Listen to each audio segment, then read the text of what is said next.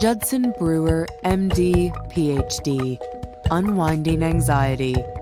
New science shows how to break the cycles of worry and fear to heal your mind. Narrated by Thomas Florio and Amanda Marr. Ever get so worried that you can't fall asleep? Do you experience panic attacks in busy places?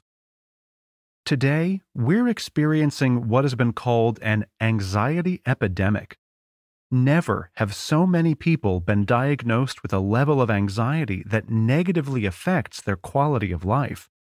But in order to treat anxiety, we need to understand how it works. When we feel anxious, obsessive worrying kicks in. We think about it endlessly and try to problem solve. But that doesn't work. In fact, worrying is just a way of distracting us from our anxious feelings. There is hope, however. By learning how to remedy anxiety with mindfulness, you'll be able to look forward to a less anxiety-ridden future.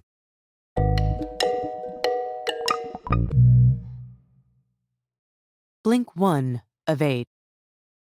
Imagine you were one of the shoppers who ran to your nearest supermarket in the early days of the COVID-19 pandemic. Your goal? To pile your shopping cart as full of toilet rolls as possible. But what's going through your mind as you race through the supermarket, stockpiling yeast and rice and enough baked beans to last your family a full year? Chances are, not much is going through your mind at all. You see, when we're anxious, our rational brains shut down. We're responding instead to our powerful and primitive survival brains, which evolved to protect us from danger. In this case, the danger was COVID-19. The survival strategy, for many, was buying toilet paper. The key message here is, anxiety is controlled by our survival brains. Humans have two parts to their brains which evolved at different times. The old part includes the autonomic nervous system, which regulates our primitive survival responses. If early cave dwellers encountered a saber-toothed tiger, their fight, flight, or freeze systems would be activated, giving them a better chance to survive.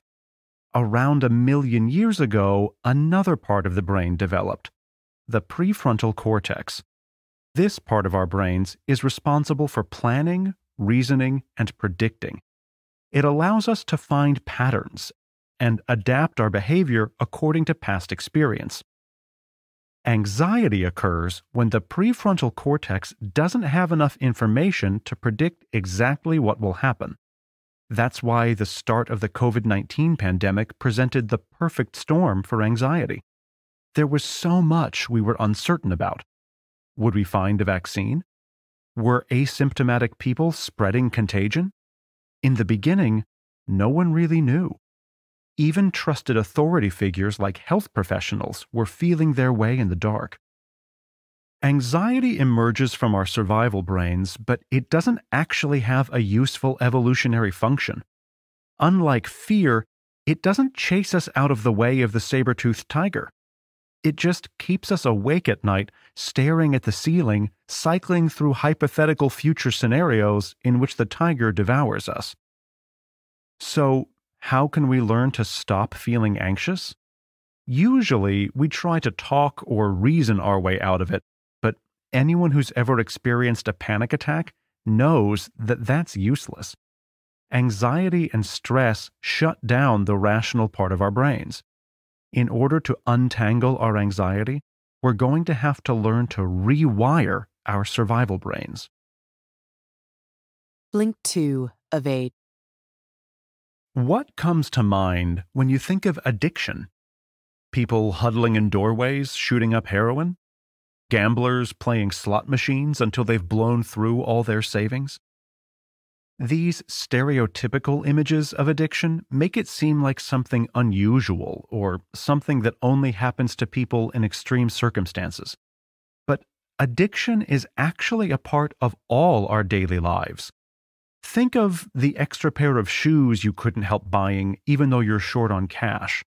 or the fact that you can't stop scrolling through social media even though you have an assignment due, or the fact that you can't stop worrying even though you know it's making you anxious.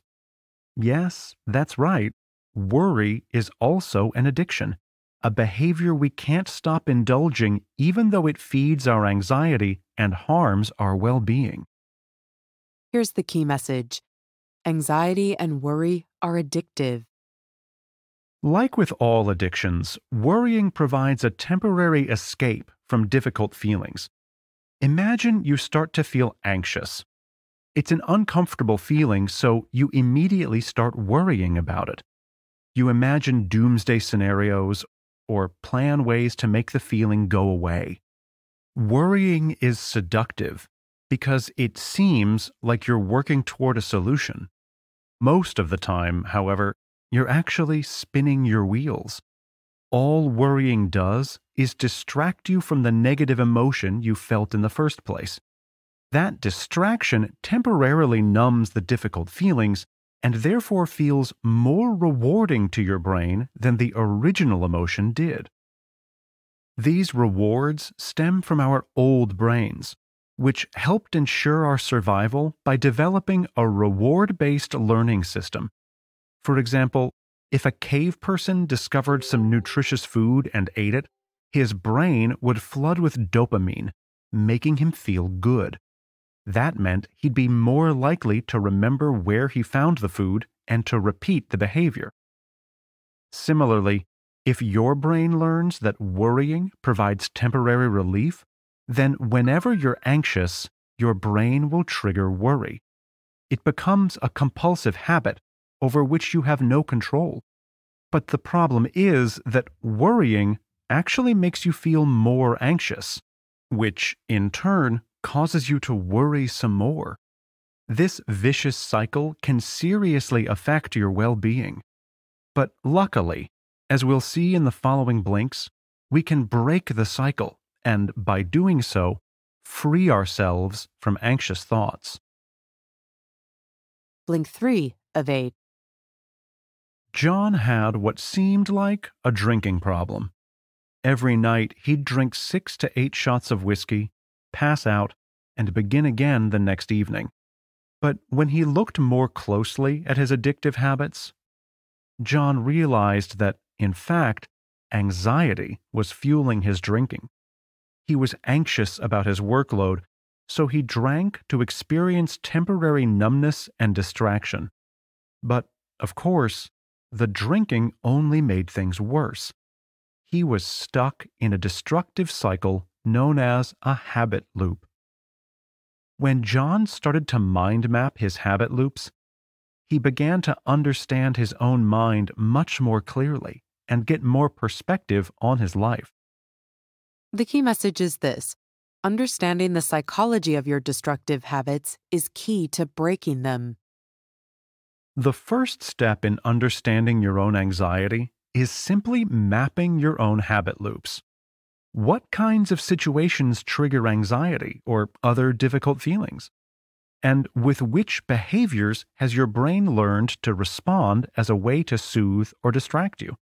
Do you get angry or try to numb yourself with Netflix? And what is the result of these behaviors? Write down as many habit loops as you can think of. This can be a very exciting process of discovery. You may feel like you finally understand your motivations and blind spots. But don't fall into the trap of immediately trying to fix and change your habit loops. Unfortunately, the impulse to fix and change can become a habit loop in itself. That's why people become addicted to self-help books. In order to change our habit loops, we have to discard old tools that don't actually work. For example, if you've ever tried to use willpower to stop comfort eating, you'll know it doesn't work, or not consistently, at least. This is because when we're feeling stressed, our rational, reasoning brains shut down. And this is precisely the part that regulates impulse control. Substituting a damaging behavior for another, better one also doesn't work for everyone. The same thing goes for trying to control your habit by controlling your environment. For example, by making sure there's no ice cream in the freezer for binge eating. The problem here is that these strategies don't actually change the fundamental habit loop. They just try to distract or divert you. Habits are deeply ingrained in our brains. In order to change them, you'll also have to change how you think about them. Blink 4 of 8. Imagine waking up every day and having to learn how to eat breakfast or use your phone all over again, with all your knowledge wiped out overnight. It would make life completely untenable. Our brains are skilled at committing behaviors to our muscle memory so that we can do them without thinking. In fact, a 2010 Harvard study found that we live on autopilot about 50% of the time. While this can be useful, it also means that we lose awareness of our thought processes. That means that we can't interrupt destructive habit loops because we don't even know they're happening.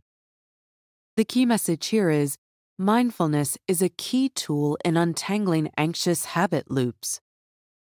The scientific name for the part of the brain that kicks into gear when we're on autopilot is the default mode network, or DMN for short. Whenever we're daydreaming or worrying, this part of the brain is activated. It also switches on when we engage in perseverative thinking, or having obsessive, disturbing thoughts.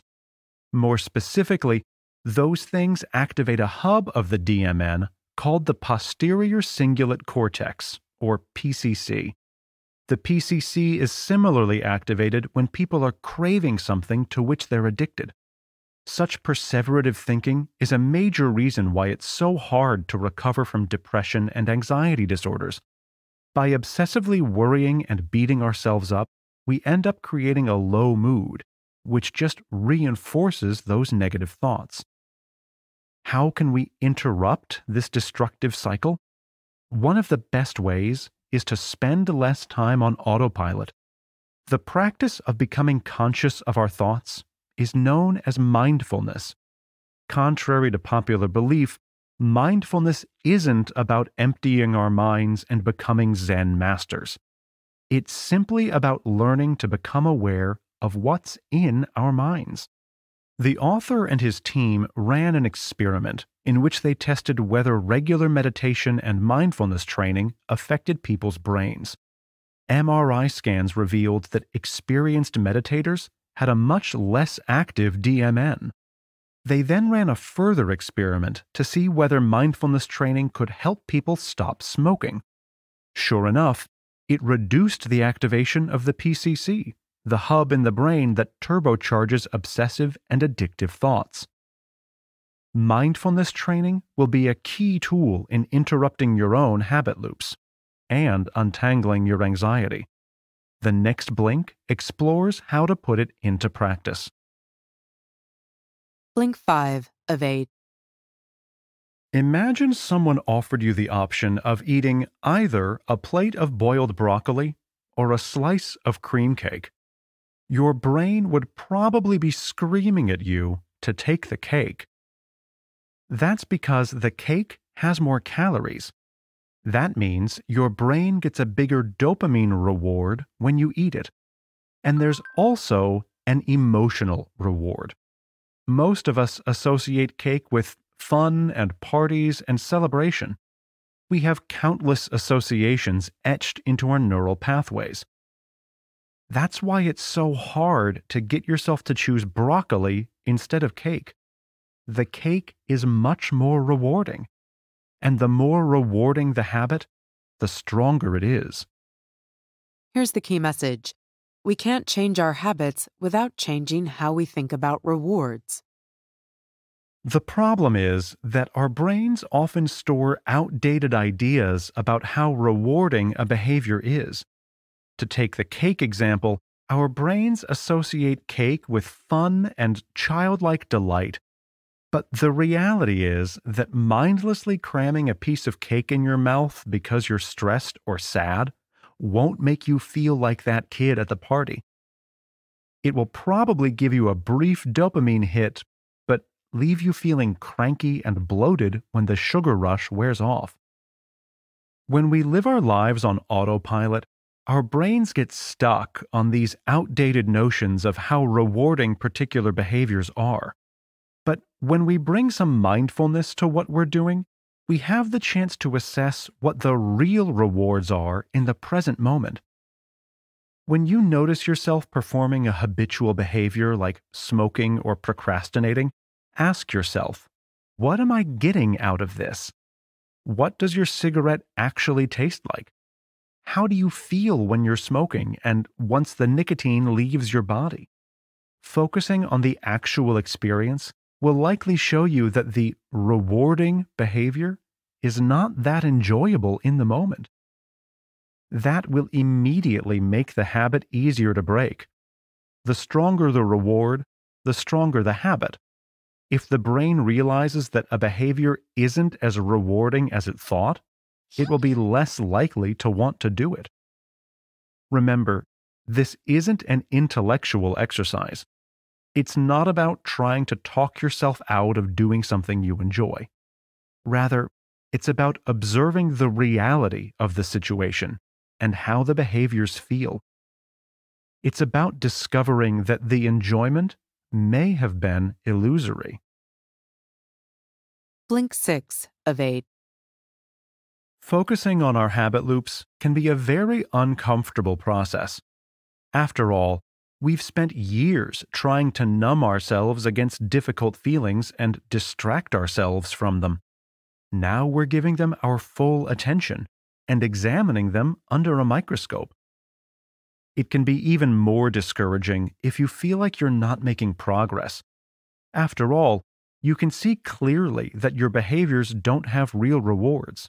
So why do you keep indulging them? This impatience is natural, but it's not helpful.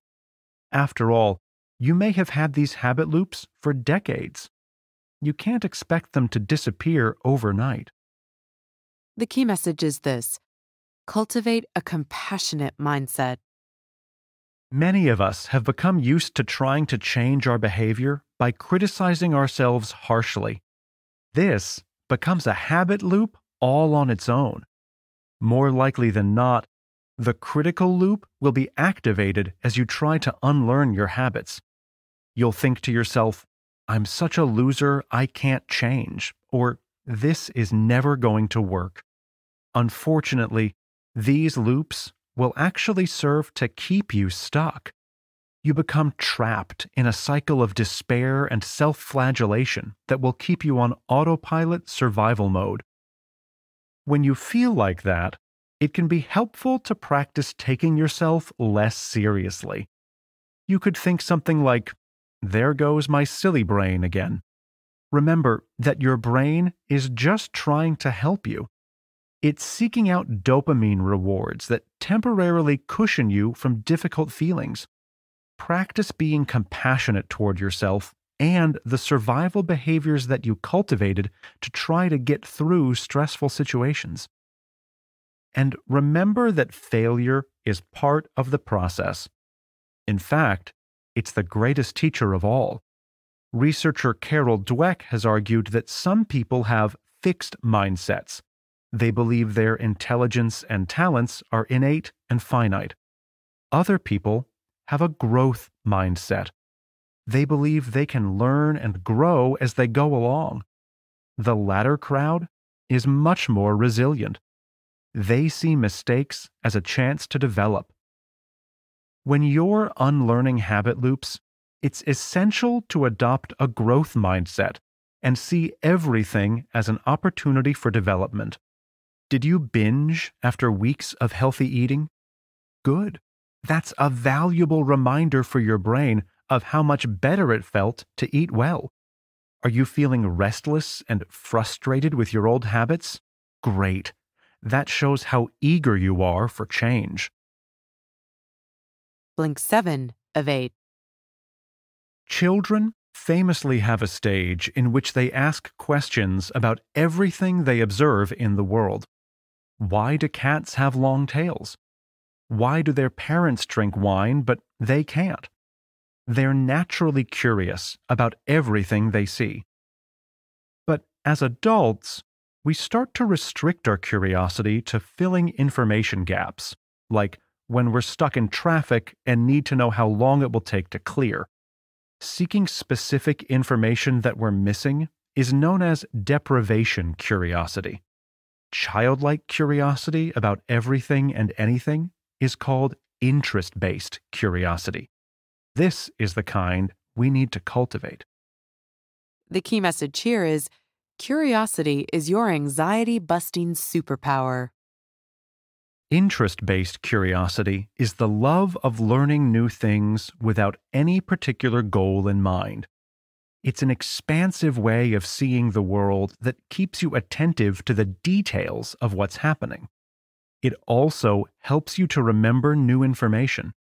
Experiments at the University of California, Davis have shown that when people are curious, the dopamine pathways in their brains fire up, activating the connection between the reward centers and the hippocampus, which is the part of the brain associated with memory. Cultivating your natural curiosity is an essential tool for breaking anxious habit loops. The next time you're in a panicky state, try letting out a loud sound. That's right, the sound you make when you're interested in something and trying to work out what it is.